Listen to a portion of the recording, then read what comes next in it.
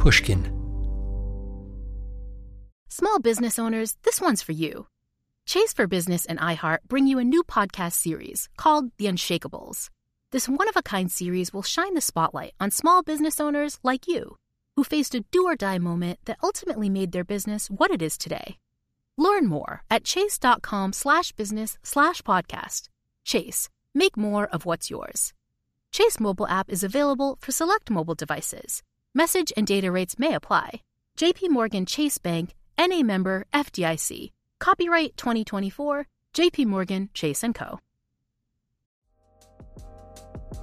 The most innovative companies are going further with T-Mobile for Business. The PGA of America is helping lower scores and elevate fan experiences with AI coaching tools and 5G connected cameras. AAA is getting more drivers back on the road fast with location telematics. And the Las Vegas Grand Prix is powering race day operations with 5G connectivity, giving fans an experience at the speed they deserve.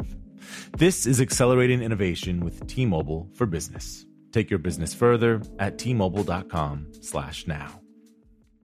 What's up, this your boy Lil Duval, and check out my podcast, Conversations with Unc, on the Black Effect Podcast Network. Each and every Tuesday, Conversations with Unc podcast feature casuals and in-depth talk about ebbs and flows of life and the pursuit of happiness. Unlike my work on stage, I tap into a more serious and sensitive side to give life advice and simply offer words of encouragement, yet remind folks to never forget to laugh. Every Tuesday, listen to Conversation with Unc, hosted by Lil Duval on the Black Effect Podcast Network, iHeartRadio app, or wherever you get your podcasts.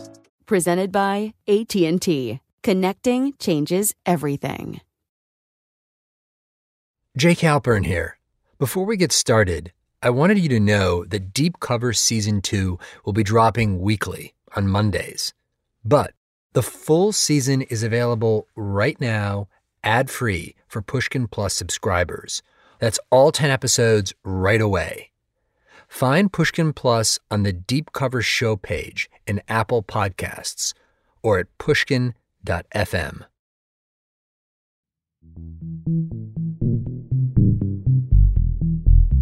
Previously on Deep Cover. In the early 1980s, some reformers tried to clean up Chicago, to rid the city's courts of corruption. One effort, known as Operation Greylord, involved hundreds of FBI agents and produced over 90 indictments. But in one significant way, Greylord came up short. It did not expose or take down the First Ward, the mob's political stronghold. And so, the Chicago outfit was still at it, fixing cases and placing bribes.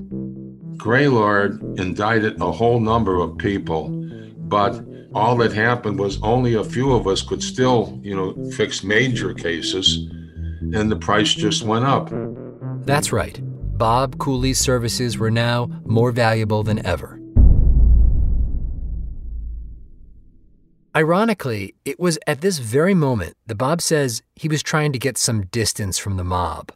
In recent years, a bunch of guys he knew, mobsters mainly, had been murdered. Another gangster he knew had fled in fear of his life. And while Bob wasn't a mobster per se, he'd gotten caught up in many of their schemes. And it seemed possible, if not likely, that eventually he might end up on the wrong side of a gun. So, by the mid-1980s, Bob, he's tiptoeing away from the mob's grasp, or trying to anyhow. He claims he focused on winning cases fair and square. He even moved out to the suburbs to get away from the First Ward guys. I'm not socializing with them. I'm not gambling with them anymore. I'm basically having nothing to do with them. But it wouldn't be that easy, not by a long shot. Because just as Bob is trying to make a fresh start of it, thinking that maybe, just maybe, he's gotten away, a highly sensitive case falls in his lap. And this case would present a turning point for Bob. Arguably the turning point in his life. The one that led him to betray the mob.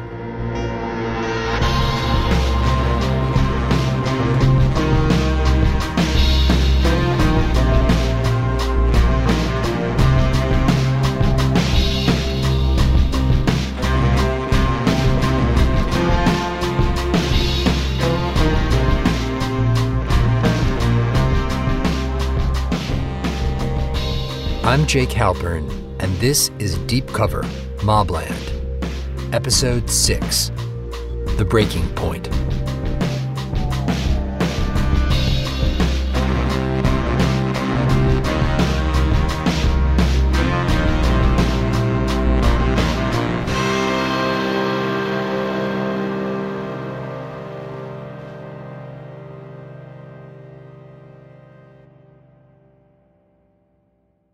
So let's talk about the case that fell into Bob's lap.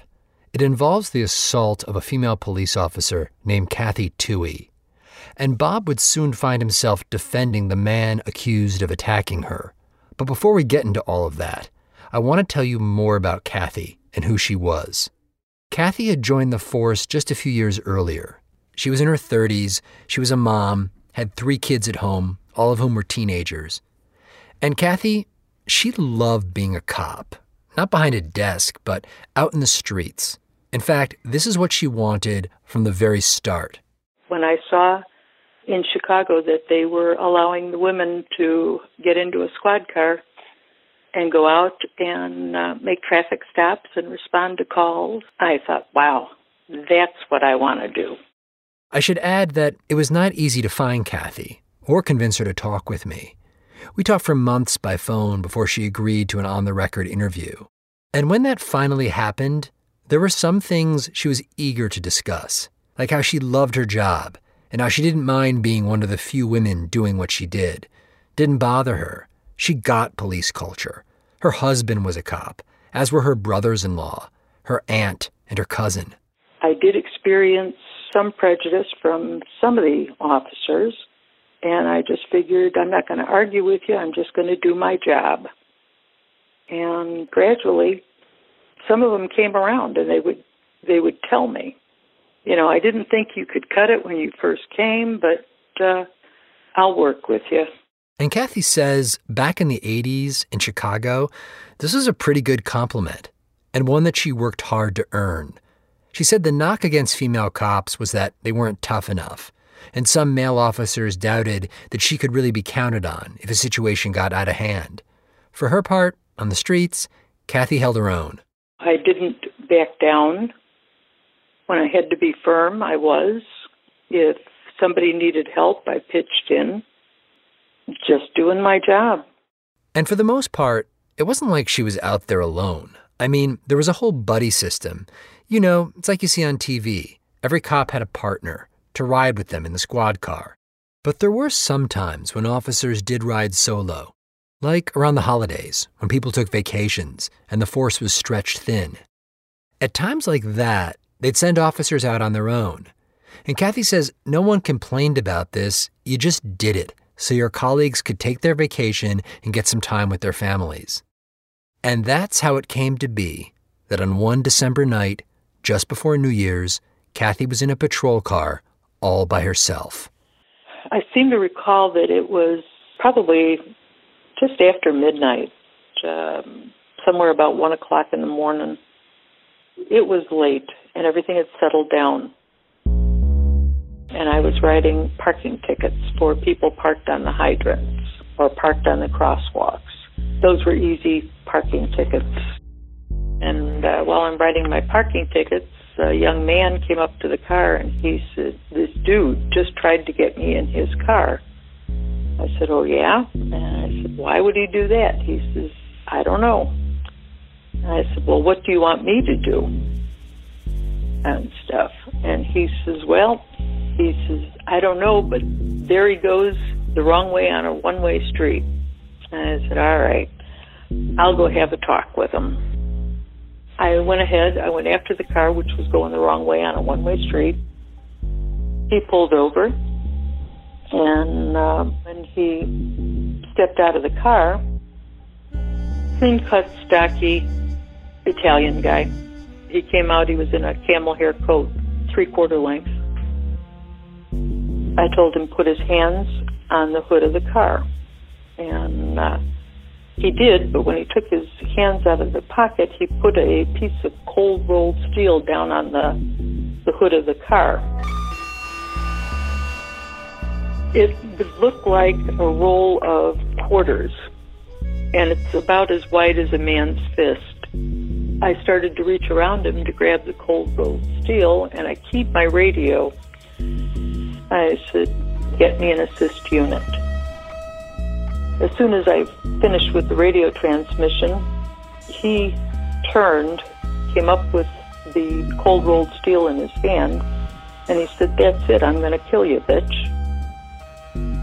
And started the swing, came around with a roundhouse punch. I attempted to block it, and I started to fall back, and that took me off my feet. I fell back against the squad car door. Just fell back, tucked and rolled. He came down on top of me, and we were fighting on the street.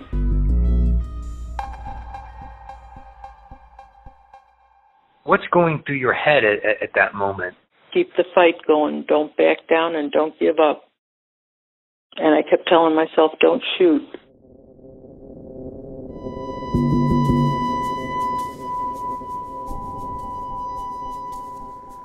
Eventually, backup did arrive. Another officer showed up to help her. Soon more cops got there and jumped into the fray. They got Kathy into a paddy wagon and then raced her off to the hospital. So they made sure that there were there's no mirrors in the emergency room, and the room they put me in, they made sure there was no mirror up there, and I wasn't allowed to get out of bed. Don't look in the mirror. That's what they told her. In other words, you don't want to see what your own face looks like. Most of her injuries were to her head. She had a concussion, her nose was broken, and her lip was so badly torn that her tooth had gone right through it. Someone told Kathy that they were going to call her husband, Marty, alert him. Kathy, in her understated way, said basically, "No, don't bother him. Don't wake him and the kids up. I'll tell him about this later, when I get home." Someone said, "Kath, you're not going home. You're going to be here a while." And I said, "Is it that bad?" And they said, "It's bad enough."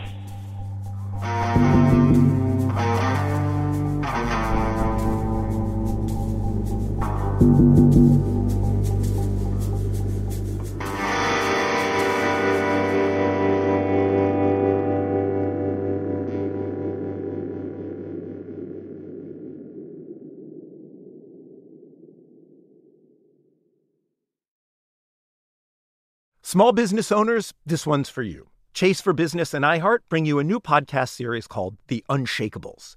This one-of-a-kind series will shine the spotlight on small business owners like you who faced a do-or-die moment that ultimately made their business what it is today.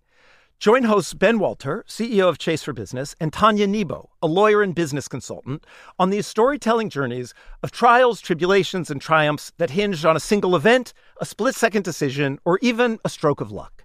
Whether the story is about a warehouse going up in flames or a former partner stealing a whole roster of clients, each episode will showcase the grit, determination, and resourcefulness a small business owner needed to turn a pivotal situation into a springboard for success. Listen to The Unshakables now and learn more at chase.com/business/podcast. Chase. Make more of what's yours. Chase mobile app is available for select mobile devices. Message and data rates may apply.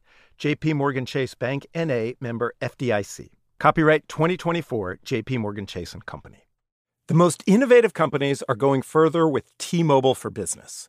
The PGA of America is helping lower scores and elevate fan experiences with AI coaching tools and 5G connected cameras. AAA is getting more drivers back on the road fast with location telematics. And the Las Vegas Grand Prix is powering race day operations with 5G connectivity, giving fans an experience at the speed they deserve. This is accelerating innovation with T-Mobile for Business. Take your business further at T-Mobile.com/now. It's almost here. The Knix Anniversary Sale starts this Thursday, May 9th at KNIX.com. Celebrate the intimate apparel company that has reinvented products for real life with one of Knix's biggest sales of the year. Get 30% off all leak-proof apparel from the #1 leak-proof brand in North America, including period underwear, swimwear, activewear, and more. Millions of people have made the switch to Knix leak-proof underwear, and there's never been a better time for you to try. Save 30% on super comfortable, machine-washable, and great-looking underwear that's perfect for periods and light bladder leaks. Choose from a variety of colors, styles, and sizes, from extra small to 4XL. You can even match your leak-proof underwear with an incredibly supportive and comfortable Knix wireless bra. So mark your calendar this Thursday, May 9th for the Knix anniversary sale. Get 30% off all leak-proof underwear, shapewear, activewear, and more. It only happens once a year at Knix.com. That's KNIX.com. Don't miss this. As you can imagine, the guy accused of assaulting Kathy Toohey, he had a very different version of events that night. The guy's name was Michael Colella. He was in his 20s. He was a bodybuilder, a partier, and a brawler, a violent guy. In the last year or so, Michael had gotten into several scuffles and was facing a number of charges. Bob says that initially he didn't want to represent Michael Colella because their first client meeting, it was pretty much a disaster. Here's how it went down. Michael's father had arranged this meeting at Bob's office in the hopes that Bob might take the case. Bob took an instant dislike to Michael. He was there no more than 20 minutes because I basically threw him out. You know, he was a smart aleck. But he was high at the time. No question in my mind, he was high. And I just told his dad, I said, look, I can't help you and I can't help him. I said, you get him cleaned up and you come back, and I said, and I will take the case. So a few weeks pass, and the dad comes back with Michael, who now appears to be clean, not on drugs, and much more respectful. Because he was scared stiff, and he's charged with attempted murder. So he's expecting minimum sentence if he's convicted is 6 years in the penitentiary. At this point, Michael tells Bob his version of how it all went down with Kathy Toohey. He says he was out late at night looking for a prostitute when Kathy stopped him and tried to arrest him. And she tried to handcuff him, and he told me he pulled himself away, and she called, and she put in like for policemen in trouble, and about 10 policemen came to the scene. And when they came to the scene, he's in a fight with them, with all of them, and he's on the ground, and one of the policemen hit him and was hitting him with a nightstick. That's how he got his face smashed in. And that's how she obviously got hit too. So, in Michael's version of events, the cops jumped him, like 10 cops on one guy. And somehow, this whole skirmish was so chaotic that Kathy accidentally got her face smashed in. Bob told me he actually believed this, says he'd been a cop and knew how cops operated and found this all credible. So he agreed to represent Michael. He says he hoped to bring the case before a jury and win fair and square. But then, a few days later, out of the blue, Bob says he gets a call from none other than Pat Marcy, who wants to meet down at Counselor's Row. And Bob agrees. Which, I gotta say, kind of puzzled me, given the fact that Bob was making every effort to break with the mob. Why did you even bother go down and meet with him? I mean, why not? Maybe he's calling me to say, Bob, you won the lottery. Here's $1 million. I don't know why he's calling me, but one of the thoughts that I had, probably the original thought, would be they must have a problem before a judge, or even there were some people in certain positions in the city that were friendly to me that would not be friendly with them. Or maybe when Pat Marcy calls, you just can't say no. So Bob goes down to Counselor's Row, and lo and behold, Marcy wants to talk to him about Michael Colella. Turns out Marcy is friendly with Michael's family, and apparently Marcy has promised the family that he would take care of Michael's legal troubles. I remember his exact words. I'll let you handle the case, but we're going to get it assigned to Judge Passarella. And I said, Pat, there's no need to. I said, I can win the case. And he said, no, you just do what you're told. And they had never talked to me like that before. They knew me better. Nobody told me what to do. Nobody told me what they asked me. They asked me to do things, and if I wanted to do them, I would, and if I didn't, I wouldn't. Just to be clear here, Pat Marcy was basically coming in and saying, sure, you can keep representing your client, but it's going to be a bench trial, and we're going to make sure it goes to a judge who's in our pocket. In other words, we're taking over. What did you say to him when he said you'll do what you're told? I said, well, okay. And as I left, I'm furious because I don't want to do it. I wanted no part of fixing a case with a policewoman or a policeman based on what had happened with my father and with my father's father and whatever. That had never left my mind. It could be that the idea of fixing the case was just way too close to home. Remember, Bob came from a family of police officers. Not just that, his own grandfather was a cop who'd been killed on the job. Or maybe what it really came down to was not morality or some tortured family history or even the particulars of this case, but simply the fact that Bob didn't want to take orders anymore. He didn't want to be Pat Marcy's pawn. It's why he'd run away to the burbs, tried to be his own man, and kind of succeeded. Until Pat Marcy had summoned him, like the king that he was, and had given Bob an order. You do what you're told. I don't want to do it, but I have to do it. I'm afraid. I'm afraid to say no. For a lot of reasons. I mean, I know how these people are. Meaning what? I'm talking about, these are killers. Marcy and these people are fucking killers. And in the end, Bob caved. When we come back after the break, the trial begins.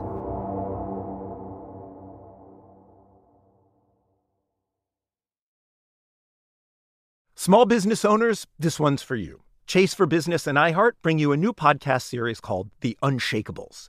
This one-of-a-kind series will shine the spotlight on small business owners like you who faced a do-or-die moment that ultimately made their business what it is today. Join hosts Ben Walter, CEO of Chase for Business, and Tanya Nebo, a lawyer and business consultant, on these storytelling journeys of trials, tribulations, and triumphs that hinged on a single event, a split-second decision, or even a stroke of luck. Whether the story is about a warehouse going up in flames or a former partner stealing a whole roster of clients, each episode will showcase the grit, determination, and resourcefulness a small business owner needed to turn a pivotal situation into a springboard for success. Listen to The Unshakables now and learn more at chase.com/business/podcast. Chase, make more of what's yours. Chase mobile app is available for select mobile devices. Message and data rates may apply. J.P. Morgan Chase Bank, N.A., member FDIC. Copyright 2024, J.P. Morgan Chase & Company. The most innovative companies are going further with T-Mobile for Business. The PGA of America is helping lower scores and elevate fan experiences with AI coaching tools and 5G connected cameras. AAA is getting more drivers back on the road fast with location telematics. And the Las Vegas Grand Prix is powering race day operations with 5G connectivity, giving fans an experience at the speed they deserve. This is accelerating innovation with T-Mobile for Business. Take your business further at T-Mobile.com/now. It's almost here. The Knix anniversary sale starts this Thursday, May 9th at KNIX.com. Celebrate the intimate apparel company that has reinvented products for real life with one of Knix's biggest sales of the year. Get 30% off all leak-proof apparel from the #1 leak-proof brand in North America, including period underwear, swimwear, activewear, and more. Millions of people have made the switch to Knix leak-proof underwear, and there's never been a better time for you to try. Save 30% on super comfortable, machine-washable, and great-looking underwear that's perfect for periods and light bladder leaks. Choose from a variety of colors, styles, and sizes from extra small to 4XL. You can even match your leak-proof underwear with an incredibly supportive and comfortable Knix wireless bra. So mark your calendar this Thursday, May 9th for the Knix anniversary sale. Get 30% off all leak-proof underwear, shapewear, activewear, and more. It only happens once a year at Knix.com. That's KNIX.com. Don't miss this. The case may have been fixed, but Michael's family wasn't taking any chances. According to Kathy Toohey, a few months after she was attacked, she was approached with an offer. She says it came through a fellow cop who happened to know Michael's father. The cop said he was just passing along a message. The Colella family felt bad about what had happened, and they wanted to take care of her medical bills. Kathy refused. It seemed like hush money, but she didn't blame the cop for asking. I said, I'm not interested in any money. All I want is his son found guilty. And I said, that's it. We'll take care of it in court. Finally, the day of trial comes. Bob shows up in court along with his client, Michael Colella. The courtroom was an unusual courtroom, the only one in the building that's set up like this. There was about maybe, I'd say about 25, 30 seats in the front. It's full of uniformed policemen. There was probably 20 of the 25 seats, uniformed policemen sitting in there. Well, that's Bob's version anyway. Kathy remembers it differently. Cooley claimed that the courtroom was packed with police officers that day. Baloney. I could say worse, but I don't want to offend you. Kathy says sometimes cops did turn up in droves to support a fellow officer. A call would go out. Hey, we need your support. But that didn't happen today, she says, because everyone believed this was an open and shut case, almost a formality. Her support that day was her husband, along with 2 prosecutors and just a few cops. So when I appeared in front of these judges, I knew that I had to have all my ducks in a row. I had to have my reports clear, concise, and truthful. I had to make certain that my testimony was not tentative or descriptive or flowery. It was factual. She didn't think there was anything to worry about, especially considering Michael's track record. He had a background on him, and I had no indication that there was going to be any problems. The hospital reports, his interviews, everything supported this case. So I had no reason to suspect that it was going to go any other way. When Kathy took the witness stand, she recalled how she'd stopped Michael for driving the wrong way down a one-way street. She ordered him out of the car, began a pat-down search. Michael resisted. A fight broke out. Michael had a 5-inch piece of cold rolled steel inside his fist as he punched her. In the end, Kathy was so badly injured that she later had to undergo reconstructive surgery. None of this looked especially good for Bob's client. When it came time for Bob to mount his defense, he offered a bold and pretty unconventional argument. He called a number of witnesses, including Michael. And Michael told a kind of crazy story. It boiled down to this. He suggested that a tattooed stranger drugged him at a bar, and this induced a kind of temporary insanity. According to the Chicago Tribune, which covered the trial, that was the main thrust of Bob's argument. When I asked Bob about this, he told me, I don't believe there was ever any guy, who drugged him. I don't believe that.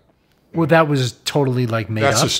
That's a story he came up with this, that's why he was high, he's telling me. That's a story he told me. I don't believe that story, but that's the story he's telling me.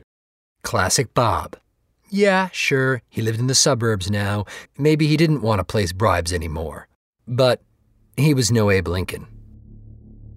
All told, the trial didn't last long, just a few hours.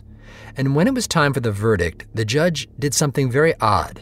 He shut off the microphone first, and then he whispered, so you could barely hear it, not guilty. At first, no one really reacted. But then people started to realize what had just happened, what the judge had said, that the defendant, Michael Colella, had just been acquitted of assaulting Kathy. Kathy was sitting there with the 2 prosecutors. She looked at them. And I went, what just happened? Just then, her husband, Marty, came over to where they were sitting. And then Marty comes in, and Marty says, are they taking a break? I said, no. I said, the judge just ruled not guilty. He says, you're kidding. And I said, no. Marty looks at me, and I said, yeah. I said, they couldn't get to me to get me to drop it. I said, so they got to the damn judge. I was so blind with just rage. Did it take a moment to register, or did the anger come right away? No, anger came right away. So, and thank goodness it was a closed office where we were sitting. Because I told Marty I should have panicked. I should have shot the son of a bitch. And I said, he's going to do this to somebody else. After the judge whispered his not guilty verdict, Bob took his client, Michael, and tried to get him out of the courtroom. Bob remembers some cops blocking his path. And as I'm going to walk towards the door, they're grabbing me and screaming at me and yelling, and you traitor and stuff like that. They're pushing me and shoving me. And, they're saying you should be ashamed of yourself. And I know why they're saying it, because I'm an ex-policeman. And, how could you represent somebody, who did something like that? And anyhow, there was all kinds of commotion. What were you saying when they were saying you should be ashamed? I didn't say anything. What am I going to say to them? I just want to get out of there, walk out of there, Bob says the police officers kept haranguing him, chanting, like a Greek chorus from some overwrought tragedy. After the verdict in this case, there was an outcry from the local press. The legendary columnist Mike Royko summed up the case this way, quote, "A muscular young thug named Mike Colella, who had mauled a female police officer, told the judge that a tattooed stranger in a bar slipped a mysterious drug into his drink. That yarn made sense to the judge." People were outraged. There were calls in the press for reforms in the judicial system. And they wanted the judge to pay. His decision to acquit Michael Colella has touched off a campaign to vote him down. The 27-year-old Colella from Elmwood Park was charged with beating Officer Kathy Toohey after she stopped him for a license check on New Year's Eve of 1984. Officer Toohey says when she heard the judge's decision last week, "I can't believe this. I couldn't believe that any judge, after hearing all the evidence, could possibly rule in such a manner." Kathy, she may have been blind with rage, but she didn't let that stop her from seeking justice. She became a vocal critic of the judge in the case, and he was subsequently voted out of office. Kathy went back to work and eventually was promoted to a captain in the Chicago PD, along with 4 other female officers. There had never been a female captain on the Chicago Police Department. Wow, so, and what did that feel like? Hot dog. I'm in charge. Wow. Seriously, it was a great deal of pride. As for Michael Colella, turns out Kathy was right about him. He did go on to commit multiple assaults and eventually would go to prison. For Bob, the outcome of this trial also had big consequences, but very different ones. Just hours after the verdict, Bob says he went to meet with Pat Marcy. Among other things, Bob still needed to get paid. So, Bob says he shows up at Counselor's Row and sees Marcy sitting at his regular table. Marcy stands up, walks down a hallway towards the building's elevators, and then ducks into a janitor's closet. Bob follows him. This, by the way, is the same thing that happened 9 years earlier when Pat Marcy paid Bob for fixing the Harry Elamon trial. So, according to Bob, there they are, crowded in a little janitor's closet, Bob and the mob's political czar, standing there face to face amidst the mops and brooms and buckets. The way the closet was configured, it had a staircase, and Marcy was standing on it, so he was kind of towering over Bob. At some point, Marcy reached into his pocket and pulled out some cash and paid Bob what he was owed, $2,000. Bob then recounted to Marcy what had happened in the courtroom. I said the media was there, and they were going absolutely crazy after it. I said the judge, for some reason, shut off the microphone and jumped off the bench, looking guilty as hell. I said, he's going to be in serious trouble. And what if he beefs on you? And Pat said to me, nobody would dare cooperate against us. And I thought to myself, you're looking at somebody that just might do that. And then I thought for some reason, I'm afraid this guy can read my mind. Don't ask me why, but that thought is as I'm looking at him, I'm thinking to myself, I got to change what I'm thinking because this guy can read my mind. Such was the power of Pat Marcy. To Bob, he was almost like some kind of supervillain who could see right through him, access his most closely guarded thoughts, sniff out the faintest whiff of betrayal. It's understandable, really, why Bob almost freaked out, because the thought that he had was a very dangerous one, and it was quickly taking hold.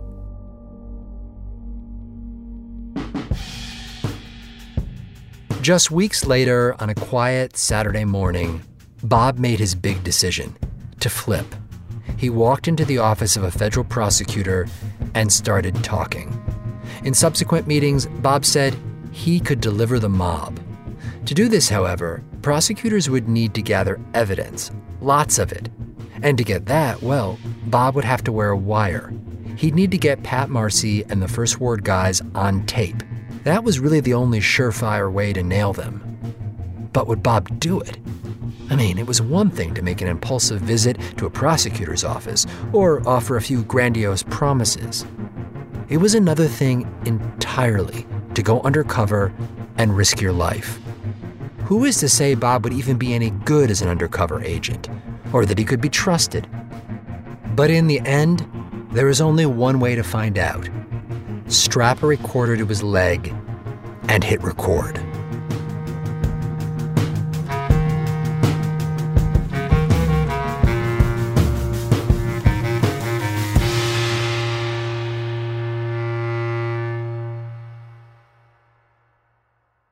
Next time on Deep Cover.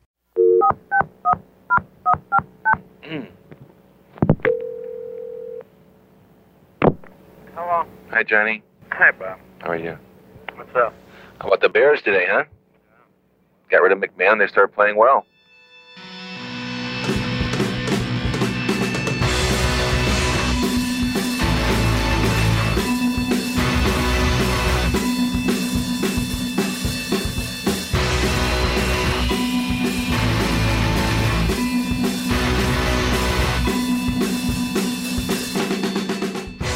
Deep Cover is produced by Jacob Smith and Amy Gaines and edited by Karen Shakurji. Our senior editor is Jen Guerra. Original music and our theme was composed by Luis Guerra, and Fawn Williams is our engineer. Our art this season was drawn by Cheryl Cook and designed by Sean Carney. Mia Lobel is our executive producer. Special thanks to Heather Fain, John Schnars, Carly Migliori, Maya Koenig, Christina Sullivan, Eric Sandler, Mary Beth Smith, Brant Haynes, Maggie Taylor, Nicole Morano, Megan Larson, Royston Beserve, Lucy Sullivan, Edith Rousselot, Riley Sullivan, Jason Gambrell, Martine Gonzalez, and Jacob Weisberg. I'm Jake Halpern.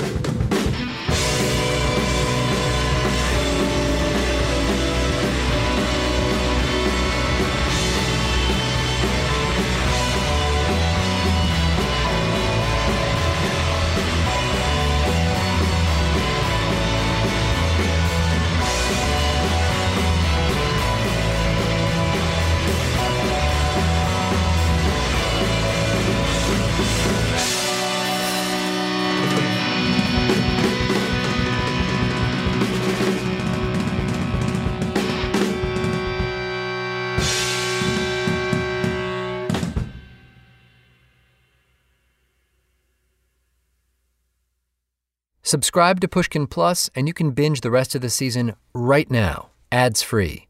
Find Pushkin Plus on the Deep Cover show page in Apple Podcasts or at pushkin.fm. To find more Pushkin podcasts, listen on the iHeartRadio app, Apple Podcasts, or wherever you listen to podcasts.